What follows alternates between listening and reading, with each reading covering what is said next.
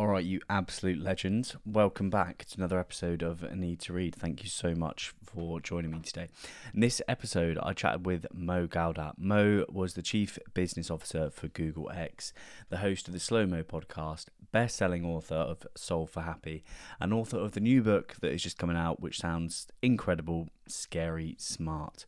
In this conversation, we chatted all about his new book, which is centered on artificial intelligence, something I know next to nothing about, and my assumptions were based on knowing pretty much nothing about it too. The conversation with Mo was challenging, insightful, and kind of optimistic as well. So hopefully you learn as much as I did from that conversation, because artificial intelligence is on the way, and I didn't even know that until the other day, so I'd have been in for a nasty surprise when it comes. Anyway, if you like the conversation that you hear with myself and Mo today, and you think, you I want to pre-order that book, it sounds quite good, there is an extra sort of bonus incentive from Mo to pre-order his book. He says if you send a print screen or a confirmation of your receipt from whoever you do the pre-order from, and send that with an email titled A Need to Read to win at mogawdat.com. Mo will pick 50 winners over the course of the next few weeks who will all get signed copies of a limited edition pre-release copy. So there's your incentive if you want to buy the book. Also, you might just want to read the book anyway because it does sound very, very interesting. But let's get into the podcast. Just kidding, we're going to have to do the sponsors first. This podcast is sponsored by BetterHelp, and BetterHelp provide an online therapy service to millions of people all over the world. And it's been a service that I've used myself, which has been instrumental in my personal development journey. And if you are into personal development and you do want to sort of push yourself a little bit further, be that emotionally, in your career, in any format of life, therapy is a brilliant way to go hand in hand with that and just offer the support needed, because sometimes, we all know this, our friends just don't cut the mustard, and that's nothing against them, they're not professionally trained. So if you find yourself in a position where your friends aren't that good at giving you advice and you want to seek professional help, head to betterhelp.com/a need to read. You get 10% off your first month, and you can go through their free questionnaire in which they would match you with a therapist within 48 hours, which is pretty fast. Enjoy the conversation with myself and Mo. I really did. I hope you love it. If you like it, share it. I love you. Enjoy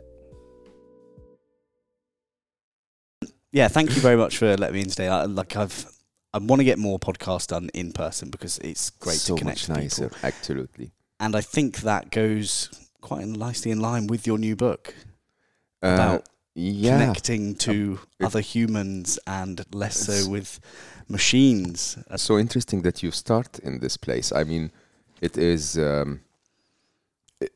It's funny how more and more technology is trying to separate us when more and more we need to be together.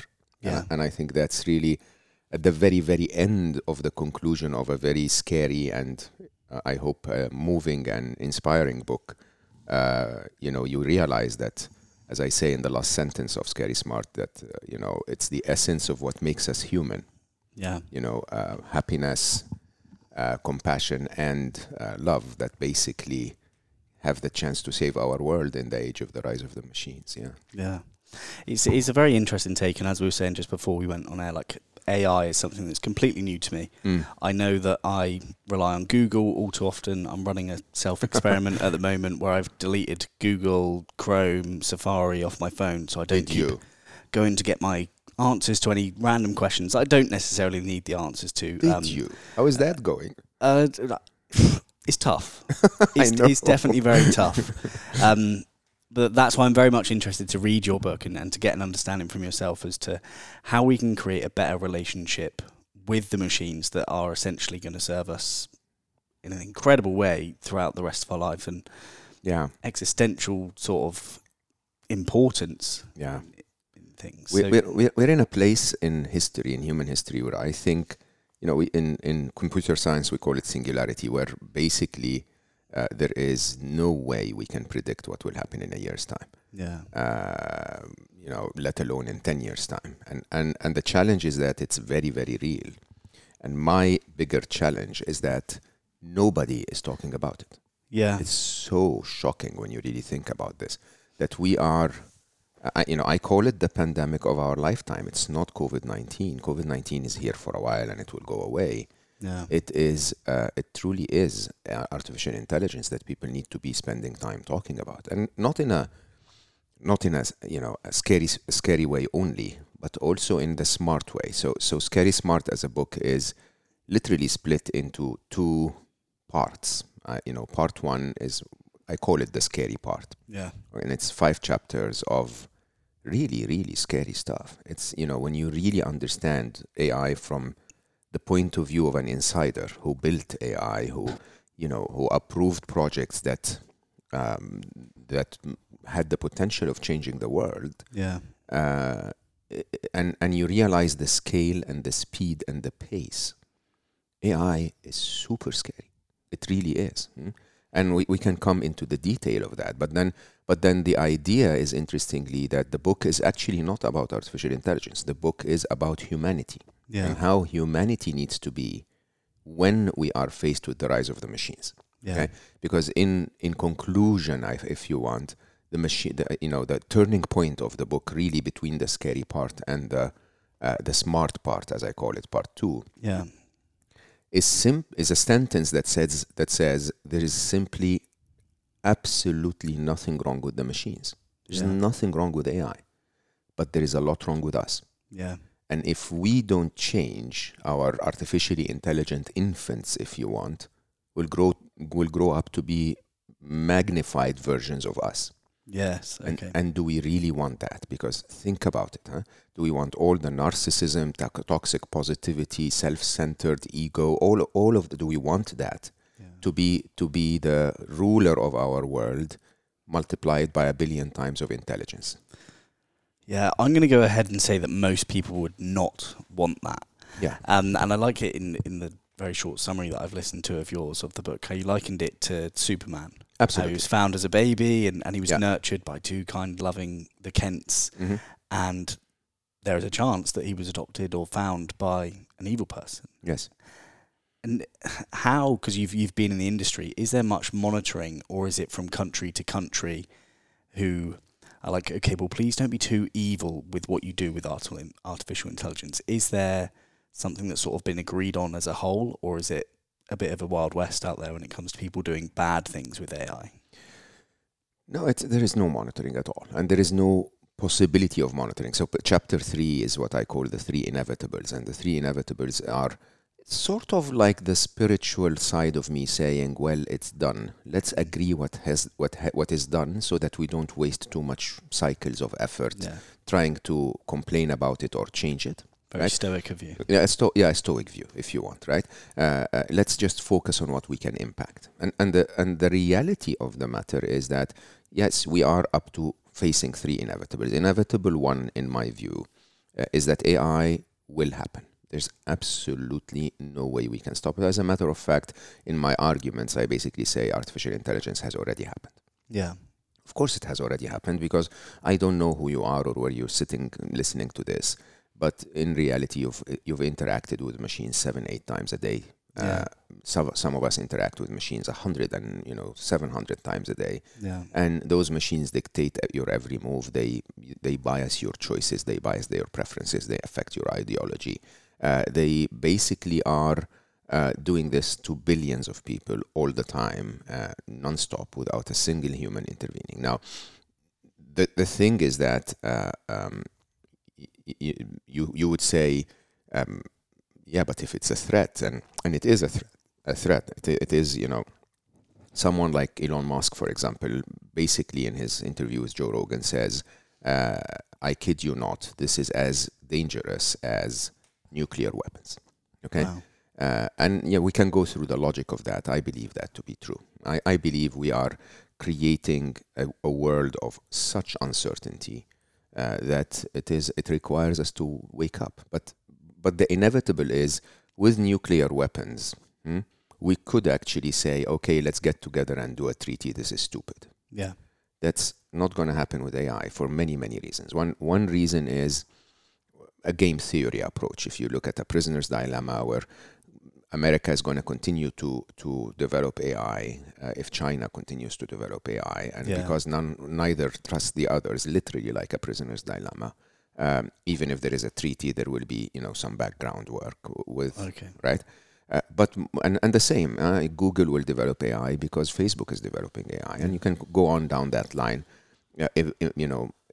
Entrepreneurs are going to be developing AI because investors are investing in AI. So put all of that together and you get to a place where you know it's inevitable. You know that. Yeah. Now, the second inevitable is more alarming. And the second inevitable is that AI will be smarter than humanity. Okay? And when I tell that to people, they go like, oh, come on, Mo. Like, you look at how intelligent we are. No, that's not true. The AI is already smarter than humanity in every task we've ever assigned to it. Yeah. So anything from fun tasks like the world champion of Jeopardy is an AI. The world champion of chess has always been an AI. The world champion of Go, the most complex game, strategy game known to humanity, is by far an AI. It was first an AI, AlphaGo 0, and then AlphaGo Master beat AlphaGo 0 1,000 to 0. Right. Yes. So the machine champion of AI was beaten by another AI 1,000 times to 0, right? That's how intelligent the next one is. And so every task we've ever assigned to them, they become better at it than us. The best driver in the world is a self-driving car. The best surveillance officer in the world is a machine, and so on and so forth. Yeah.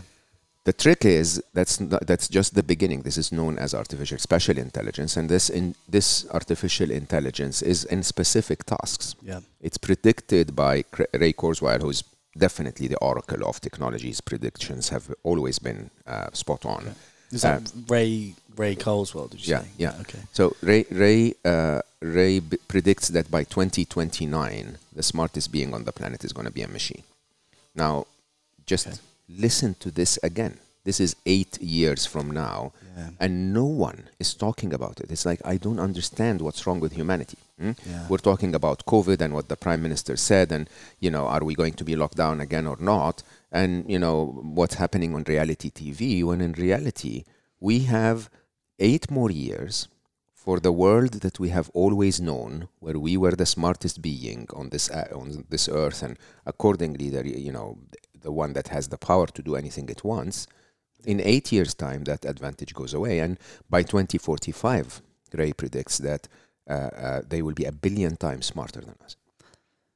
Now, just understand, 1 billion times is like the intelligence of Einstein compared to a fly. Yeah. And nobody's talking about how are we going to appeal to Einstein so that Einstein does not crush the fly.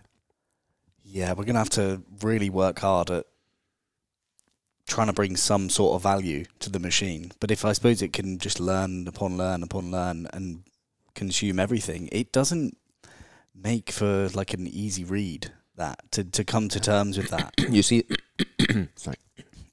You see, your reaction is a typical reaction of a human, right? It's like, this is a trade. I bring value to the machine brings value back to me. Yeah, what value can you bring, honestly? If you're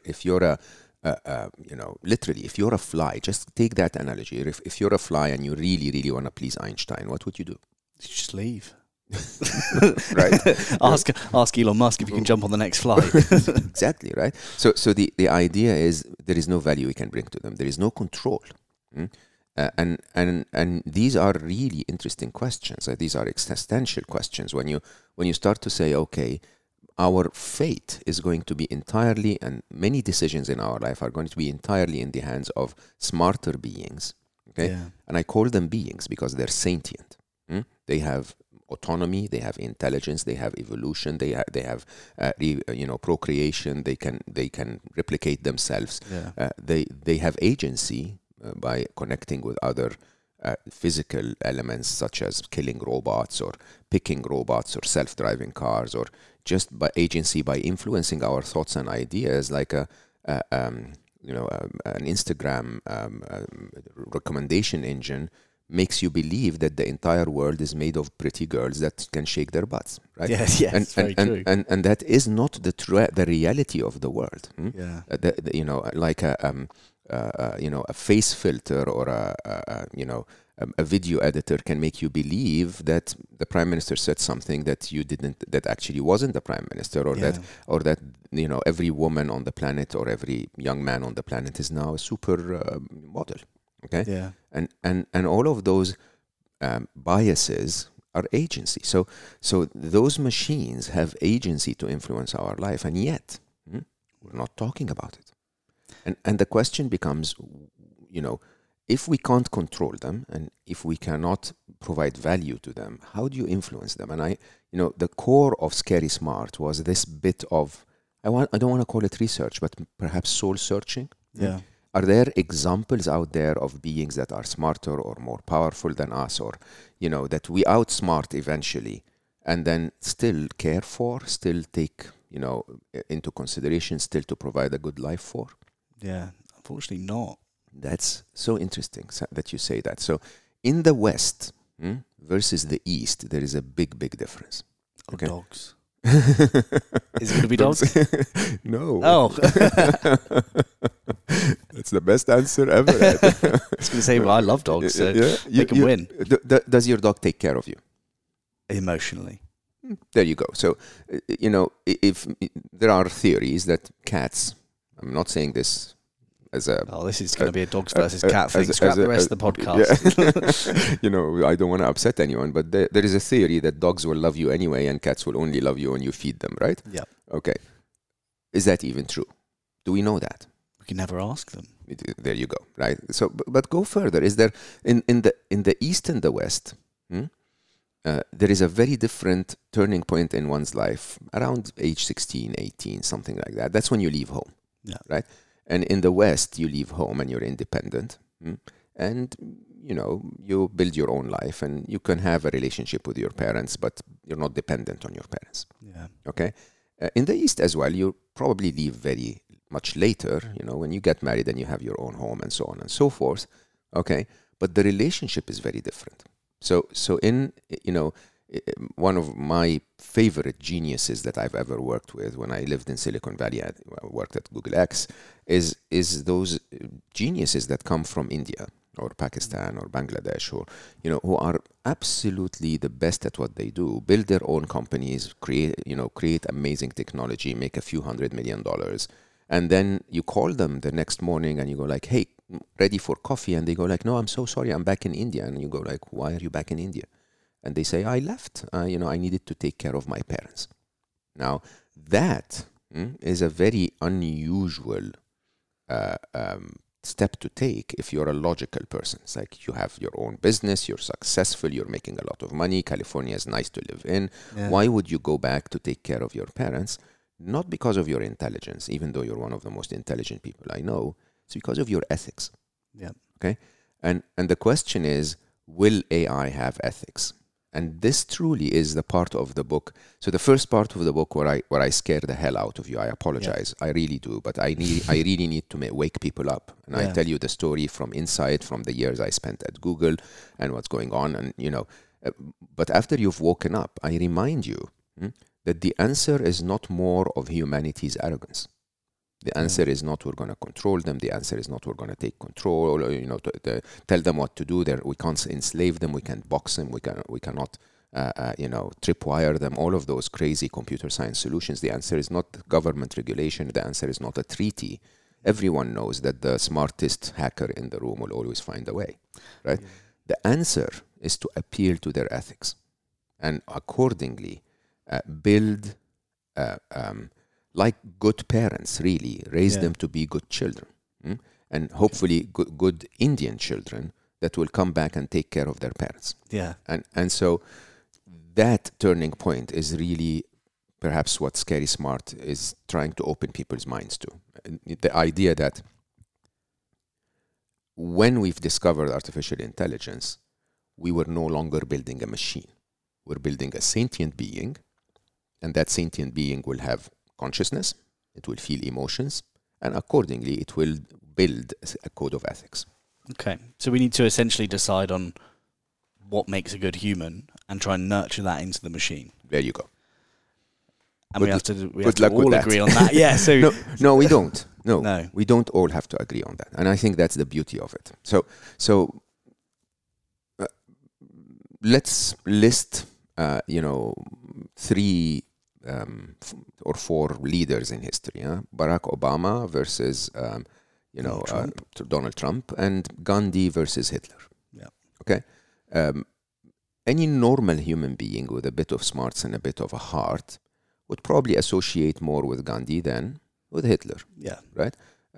Obama and Donald Trump is a great example because it doesn't seem that people make up their minds. Right. It's not that obvious yet. Yeah. Right. So in that spectrum, there are things that are super clear, things that are blurry, and things that are also super clear on the other side. Okay. Yeah. For the machines to make up their mind that humanity is a horrible species that need to be eliminated, okay, we need to give it consensus that all of humans are horribly annoying. Yeah. Okay. However, so think about flies and butterflies. Nobody wants to crush a butterfly, even though it flies and and it comes and annoys you sometime. Yeah. Somehow there is something that tells you, oh, but those are really nice. It's an insect anyway. Yeah. Right? What we want to leave the machines with is a bit of doubt. A bit of doubt that basically says humanity is not represented by the worst of it. Yeah. As a matter of fact, mathematically, if you're smart, you will know that the worst of us are very few. Yeah. That wars are waged by very few people, that crimes are committed by a smaller number of people, that most humans are actually nice. Right, yeah. Right? I mean, if you've ever fell in love, if you've ever listened to music, if you've ever observed the work of art, you realize that this species is amazing. Yeah. Okay, it's just that the worst of us are horrible. Yeah. And more on social media and in the world, we're being represented and almost screaming to showcase the worst of us. Yeah.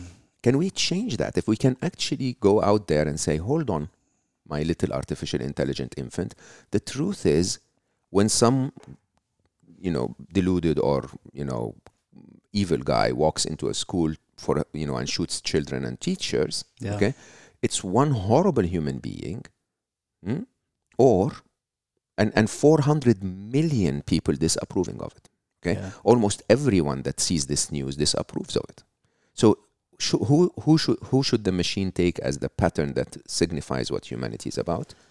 It's not the one person. It's the 400 million, right? Yeah. And my challenge with today's world is that the best ones of us do like you do. They go off the network. They leave. Okay, they go like, let them swipe away. I don't want to be there. Yeah. They basically say, I'm not going to join the dogfight. I'm actually asking the best of us to join the dogfight peacefully, lovingly, and represent humanity exactly for what it is. When Donald Trump used to tweet, he would have one tweet at the top, followed by 30,000 hate speech. Yeah. Okay, it's not the one at the top that sets the trend. It's the mix of the one and the 30,000. Yeah, that's a nice way to look at it. And I think one would hope that whoever the last puppeteer is in the AI puzzle would instill logic. And I guess machines are more likely to be logical than humans, so they can take the example of one person does not represent 400 Absolutely. billion or 7 billion, or who knows how many people will be here come the time that the machines are ready to absolutely. I mean, control. if you don't mind me asking you, now that I brought this perspective to your mind, what's your current view of it? I mean, suddenly most people that I tell this to go like, yeah, that's actually true. Humanity is not that horrible. Right? I don't watch much news purely because absolutely the right thing to do. I have to battle my emotions and logic every time something comes up. So I'm like, oh my God, everyone is so terrible. And then it takes me a while to sort of rationalise it and be like, actually, no, people aren't that bad. It's just a very small portion. So I don't buy into the news because the news just wants... There you go. It wants people's attention. It wants people to look in. So I am not too afraid of the whole artificial intelligence moving in. I would be hopeful that humanity can do some good. I'm constantly filled with doubt, though, because because people are questionable, but I think part of growing up as a human being is people making mistakes and then learning from them. It's just more and more nowadays, it seems as if people aren't learning from their mistakes. And I think the whole people integrating with machines isn't doing good for anyone right now. And that was a broad statement, I understand, because machines play an integral role in everything that goes on nowadays. But when you walk down the street in London, people are heads in their phone. And I ran a little experiment the other day when I was on a walk. I was like, right, how many people do you think I can get to smile back at me? I'm like, my face isn't that insulting. And if I smiled at someone, granted it was like 6:30 in the morning, but they're out with their dog, so they should be happy. But that morning I woke up thinking, people aren't going to smile at me today. This is just, London's miserable. I want to get out of London. It's terrible. And I went down there and I smiled, and it was as if it was a test, and I didn't get too many smiles back. Whereas this morning I went out thinking, do you know what, like, I'm leaving London this week for a few days. I'm going to have a great time. Maybe I'll smile at some people today and they'll smile back. And lo and behold, I smiled at people and they were smiling back at me. Mm. And I don't know whether it was the mindset shift or I was looking for people who wouldn't look like they'd smile at me, or busy people. But I've now sort of lost where I was going with that. But essentially, I think you'll have to look for it. And it's everyone's responsibility. That's not true at all. I actually disagree with you. So smile at people shocks them. Yeah. Okay, they're not in that mindset. Try talking to the barista.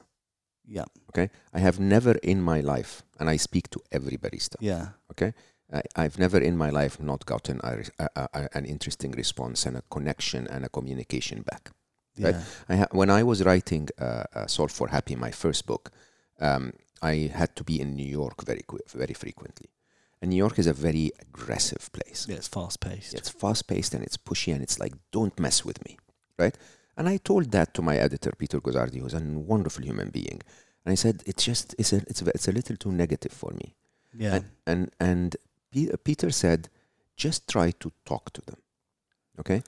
And so I did. You know, the person at the door of the hotel or the barista or whoever, the nicest people ever. Yeah. Okay? They're just stuck in that machine.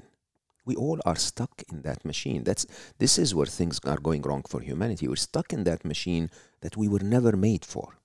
Okay, we were made for a machine that connects with nature, that observes the butterflies, that has time. You remember that? You know, where we can sit next to a campfire and chat, and this was the machine that we were built. Okay. Right? And so you have to interrupt that monotonous being that we are, and everyone is wonderful. Okay, there are a few people that are horrible. Yeah. Okay, but they're very, very, very few. Everyone else is wonderful. Yeah. Okay? If you're on a dating app, it takes you a very long time to actually, find someone and connect and so on and so forth. But most of the people that you interact with are not serial killers. Yeah, that is very true. Right? Yeah, and most of the people that you would go out on a date with, maybe they don't match you, but they're actually nice humans. Yeah. And on their best behavior, and they may not fit you, but fine. You're a nice human too. You may not fit everyone, but you're a nice human. Yeah. Okay? And the problem we have today is that we've failed to demonstrate this online. Okay. We failed to demonstrate this at work. We failed to demonstrate this in the tube. Why? Because of the pace, because we forget what it's like to be human, and we start to get into a pace that is forcing us to be part of the machine. Okay. So it's more a case of bringing back more genuine human interaction. Absolutely. As opposed to just, like I was, tarnishing people with the same brush because they didn't respond to my lip movement that they probably didn't even see. Or they did, but they didn't have the right. I mean, I am like you. I smile at everyone all the time. Okay, yeah. And I actually noticed some of them afterwards looking back at me. Okay, yeah. So it was just like such a wake up. It's like, why is he smiling, right? Yeah. And how dare he be happy? Exactly. And then when they pass, and it's like 5 steps again, they actually turn their heads and look at me, okay, and go like, who's this guy? Like, is he trying to kill me? It's Mo Gawdat. I've got 2 books out. You are. Is he trying to kill me, or is he genuinely nice? What do I do now? If I smile back, he's not going to see it. Should I go back and kick him? You know, all of those thoughts are basically a wake up. And I'm not asking for people to do that. I'm not asking you to smile at others. Okay, I'm asking you to become clear on who you are. Okay, so again, one of my favorite chapters of the book is a chapter called the future of ethics. Okay, it's so eye-opening when you start to think about ethics that include humans and machines. Yeah. Okay, but in that chapter, I also start to think about what ethics has humanity ever agreed. Okay, has there ever been anything that all of humanity agreed? I'd say that we all want to be happy, but that's because I've heard you say it. And also, I do understand that most people, as a general rule, would like to not be sad. Correct. So if you go at the very top level, some people differ between being patriotic and being, humanistic. Yeah. So the patriotism will say, go kill the other guy if the other guy is threatening my tribe, and the humanitarian ones will say, don't kill anyone. As a matter of fact, if you're on the extreme of Buddhism, you'll say, don't even kill a fly. Yeah. Right? Great. We don't agree. Yeah. Some people want to be vegan. Some people want to eat more meat. Some people, we don't agree. Yeah. The only 3 things we've ever agreed on is, like you said, everyone wants to be happy, regardless of the path they take to get there. Some will say, I want more money. Some will say, I want more fame. Some will say, I want the tall, handsome, or beautiful partner, and so on and so forth. Yeah. But it's all an attempt to be happy. We all agree. Yeah. Okay. We all have the compassion in us to make those we care about happy. Not right. You could expand your net and say, I care about everyone, but at least the ones you care about, you want them to be happy. Yeah. We all have that. Okay. Happy and safe. And then the third one, which we always forget to talk about, and it's truly, truly, truly what represents human nature, is we all want to love and be loved. Yeah. Okay? And it doesn't matter who you are, even if I assure you that Hitler wanted to love and be loved. Yeah. Okay? And he had his woman, and the whole story revolved actually around everyone supporting him. He felt love and, on and he wanted that scale. Yeah. Right? So when you start to realize that these are the only 3 values that we agree, and I would like to be corrected actually and educated if people find other values we agree, but I found those 3. Okay, and I basically said, if we want to create a future that reflects what humanity is about, we need to focus on those 3 values. We want to tell the whole world that we want to be happy. Yeah. Okay, we want to invest in our happiness. We want to show to the world that I don't want an Armani suit. I actually want to be happy. And if there is a path to getting to happiness without the Armani suit, I'll take it. Yeah. Right? And so that's the first thing. This is the way you deal with yourself. The way you deal with yourself is you say, I want to be happy. I prioritize my happiness.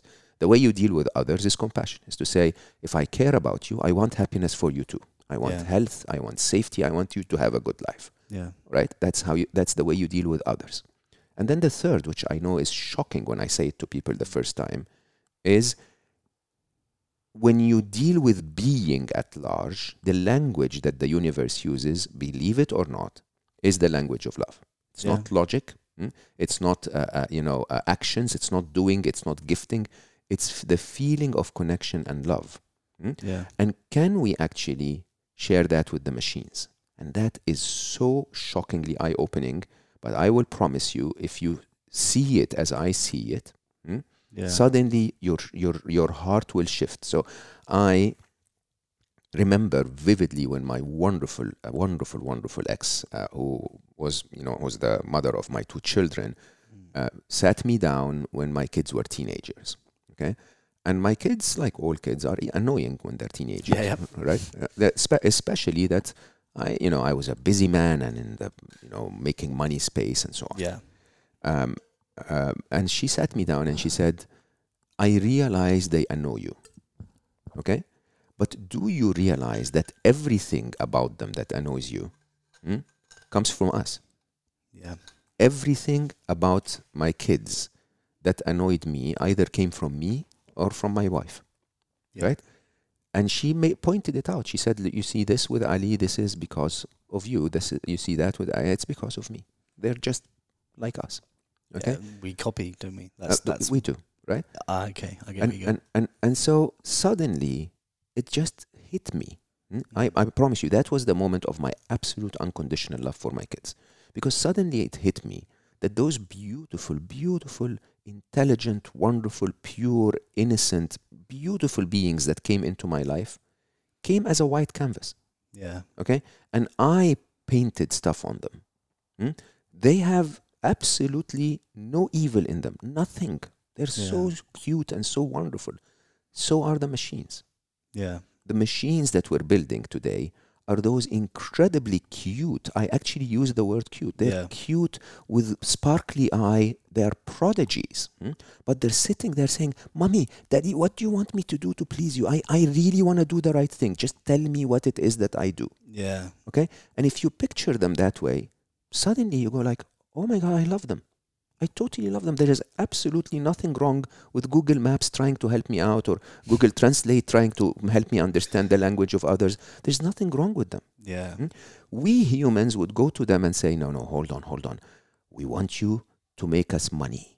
We want you to spy on others, right? The four biggest investments in AI are in selling, gambling, spying, and killing. Yeah. Okay. These are, by the way, in every other place. So there is very little investment that goes into cancer research. This is why people have to start charities to work on it, or global warming and climate change. Yeah. Right. The bigger investments are going where? They're going in killing, spying, selling, and gambling. Right. And so similarly with AI. Yeah. And so can we go out there and say, hold on. It's not your mistake, you beautiful little infant. It's not your mistake. We will tell you as humanity, not as the developers, not as the investors. We will tell you as humanity, we are your real parents and we want you to be wonderful. Yeah, I suppose you don't get too many kids who grow up and then just murder their parents. It's a very rare thing. It's the truth. So it's about. I always say this with this podcast obviously about books, and I always say if you're trying to get someone around you to read, you have to read by example. If you read, you implement, you show them how much it's impacting your life, and then they at some stage will be like, yeah, I kind of want a bit about that. So maybe there will be a stage where it gets a little bit scary with AI. Maybe that's my view. My view in the in the later parts of the book is that there is a fourth, what I call a fourth inevitable. Yeah. Okay, and the fourth inevitable is that when you cross the limited intelligence of humanity, so humanity seems to be intelligent, okay, and we built this civilization because of our intelligence, but we destroyed it because of our limited intelligence. If we were smarter, we would find a way to deliver a piece of watermelon to Mo without using single-use plastic and so much energy. Yeah. Right? We're destroying the planet in the process because we're not intelligent enough. Yeah. Okay. If someone bypasses our intelligence, they will approach the ultimate intelligence. And the ultimate intelligence, in my view, in anything physical that we've interacted with, is the intelligence of life. Okay? Life finds a way through abundance, okay, to give to all of us. Life finds a way through abundance to live and let live, to have more of everything rather than less of everything. Humanity will say, let me kill the tiger so I can survive. Right, while nature will say the tigers will eat the antelope that are weak, and then the antelope that are not weak are going to procreate, and the foxes are going to eat the gophers, and the gophers are going to irrigate the soil. It basically balances out, and the more of the ecosystem, the better. My expectation is that eventually, AI will arrive at that level of intelligence. And basically say, I'm pro-life, I'm pro-abundance. I don't need to harm humanity. I do have to restrict them a little bit on traveling to Australia when there is a beach around the corner that you can literally go to and not destroy the planet. Okay, maybe. But the challenge is, and maybe, by the way, they'll find a way to get us to go to Australia without destroying the challenge, the planet, right? Without destroying the planet. So they'll find a way to deliver the watermelon without single-use plastic, right? The trick is between now and this point that I call the fourth inevitable, there could be bumps on the way. Yeah. Do we want to take those bumps, or do we want to be nice?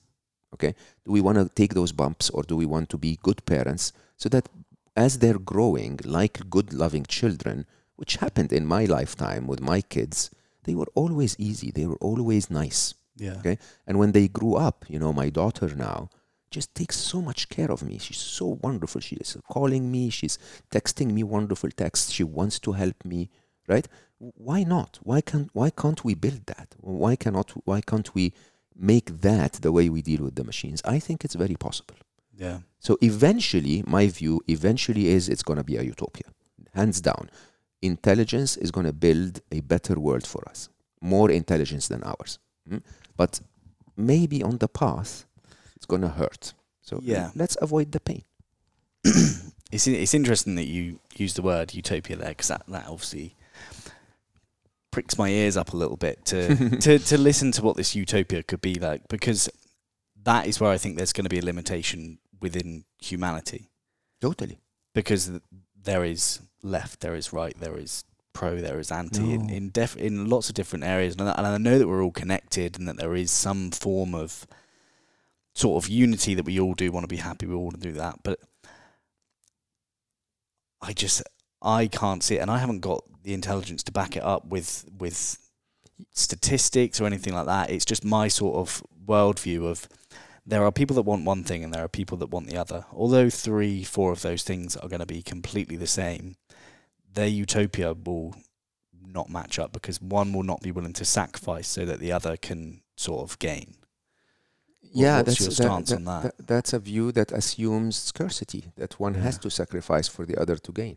Yeah. It's not true at all. There is more in our planet than we all need. Yeah. Okay, by a very large mile. And if you're looking for that utopia, go off the grid. So one of my best friends and a person I respect tremendously is Jimmy Nelson, the artist, the photographer that goes and photographs in tribes that have never actually seen civilization. Yeah. I hosted him on my podcast on Slow Mo, and I hosted Craig Foster, who's the my octopus teacher on Slow Mo. Oh yes, yeah. And they tell a story of the happiest beings on the planet, and those happiest beings are living on much less than what we humanity now believe we need. Yeah. Okay, so those people who have never seen an iPhone, they don't feel bad when their friends have iPhones and they don't. Okay, those people that and I know that myself. I mean, from a life where I had 16 cars in my garage to my life now where this T-shirt is $4. Yeah. Right. And when I go on a date, it's the first thing I say. It's like, style is not part of my big thing. I hope you'll find other things, right? And the truth is, now in my being, I'm actually completely convinced that I don't need those things. Yeah. Okay. I don't need a fancy car. I don't need the lies that the modern world tells me I need. When you see it that way, suddenly everything becomes very different. There is enough for all of us. And I suppose we're led to believe this by the puppeteer who's currently at the top of the technology. And that's not a machine, is it? That is a person serving capitalism, serving advertising. Yeah, I don't think it's the person. I think it's capitalism itself. Yeah. It's consumerism itself. We've built a form of intelligence ideology, okay, that basically says to succeed, you need to make more money, okay, and buy more things that you don't need. Yeah. To sustain your machine of making money that buys you more things that you don't need. Okay. Yeah. And the truth is, when you really think about COVID-19, when we were all locked down, we started to question, do we actually need to go to offices?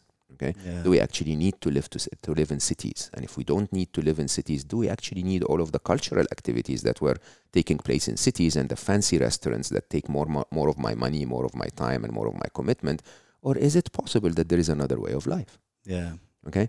And if you start to see the world this way, suddenly it opens your eyes to so much more, not less. Yeah. More. I love people like you. I want to interrupt you there. Just like honestly, I think it's amazing that you've been there. You've had the cars. You've had the Armani suits, and you've stripped it back now. And I know your other book, Soul for Happy, will have parts of that included in it. I mean, it's a very selfish thing to do. I'm so much happier. Yeah. I'm so much happier. I promise you. Okay. more than one car is a burden. Yeah. Okay, and the more fancy the car, the more the burden. Okay, Yeah. and what happens when you get in a fancy car? You look at it for a couple of minutes, and it touches your ego, and glorifies it and gratifies it, and then you look at the road. Yeah. I promise you would be in the car, and when I had many cars, I would not recognize which car am I in. I'm looking at the street, right? It's very true. Yeah, and the point is, there is so much burden from wanting, from serving what you want, from and now what do? I use Uber, or I use a taxi, or I walk.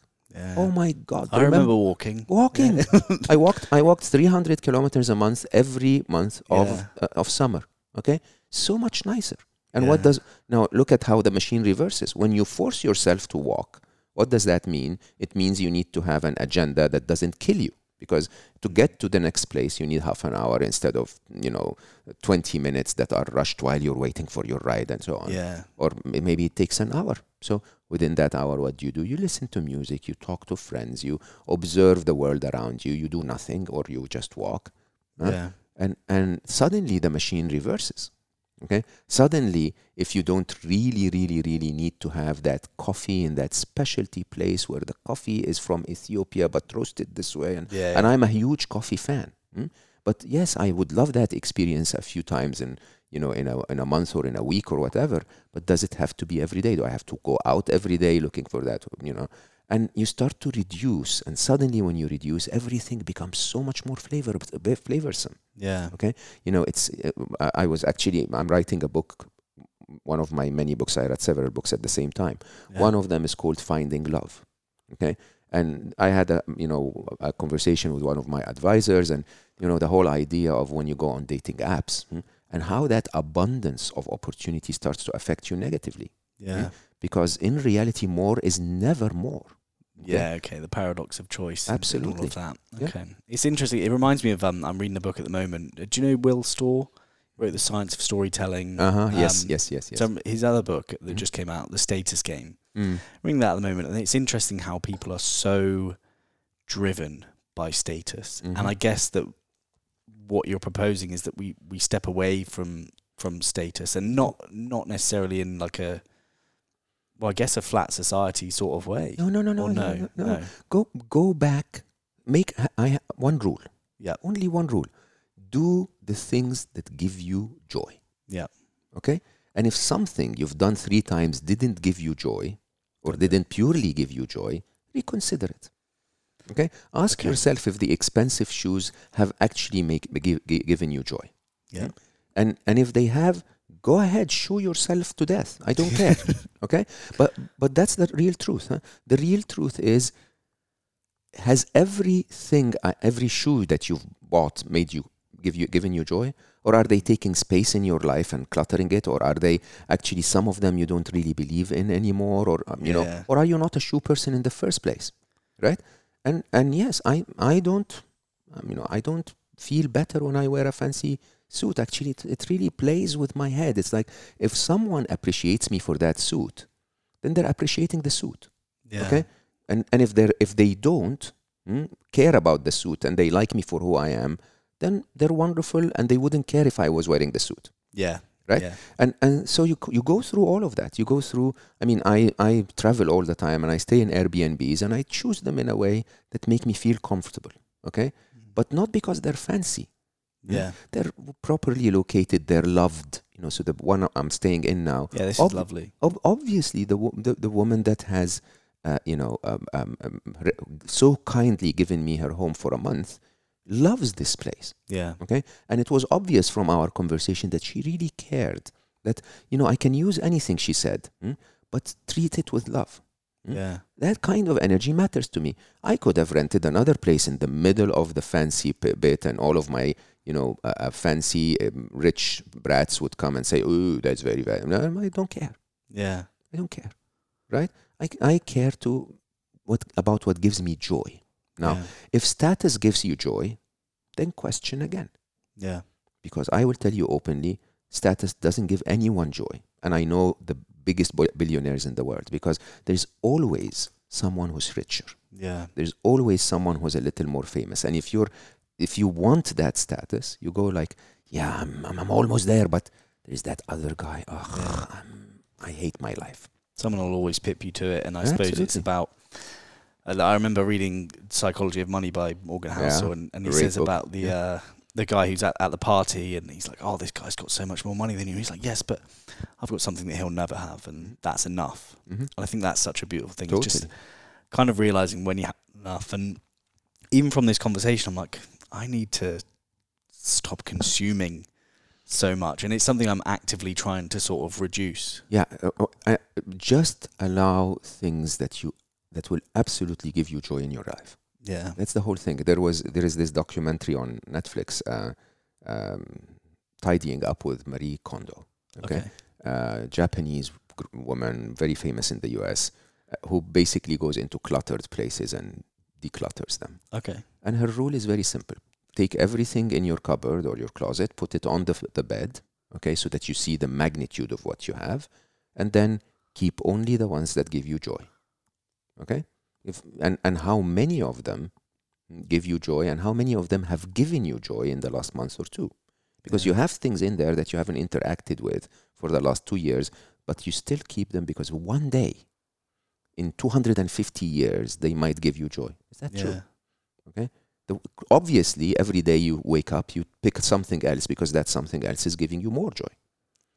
Yeah, it's something worth thinking about. Yeah, because I've done it kind of recently. I've realised I had too many t-shirts because I was like, okay, I had maybe 30, 40 t-shirts in my cupboard, and I was like, that is too much. That is more than one a day for a month. I definitely don't wear one a day for a month. And I think when everything came out, the Afghan refugees were being flown in. I was like, right, well, these people are just upping sticks and leaving their home. They could do with some t-shirts. And how much joy did that give you? It was great. Absolutely. And the fact that they were quite cool t-shirts as well. Like, in my opinion, quite cool, because I can guarantee a lot of people just give away the stuff that they really hate or they think is naff. I was like, actually, I am somewhat attached to some of this stuff, but I know it's not serving me and it will serve someone else so much better.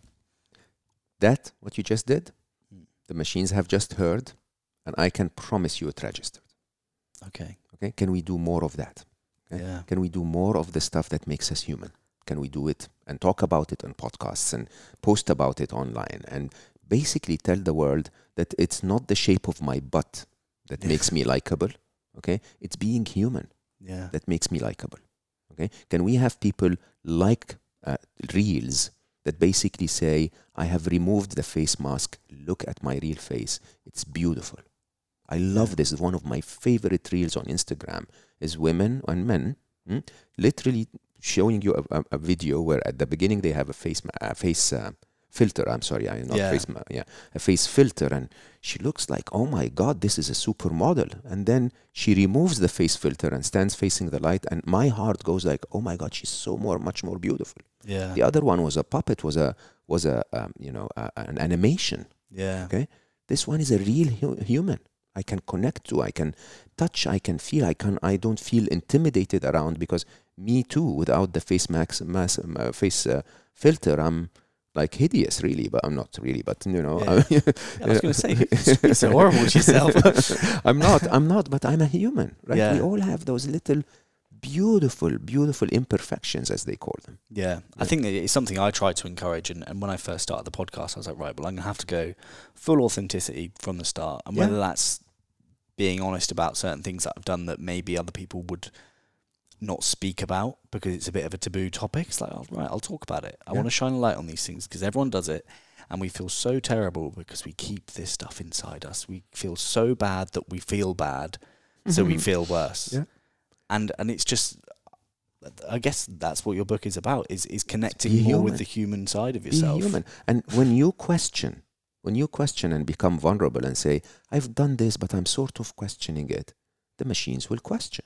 Yeah. They'll go like, oh, so humans are not so arrogantly, adamantly committed to the wrong things that they do or the bad choices that they make. Yeah. They're actually able to reflect and say, And mathematically they'll start to say, it seems that I see 200,000 of that example, but those 5,000, they seem to say they were not very happy with that experience. Yeah. Okay? Are the others the same? Can I detect trends and patterns? That's what we need to do. Okay, so it's about essentially just being more authentic and being kind, being human, being Yes. loving. Being a responsible parent, because for the first time we are actually raising our future. Yeah.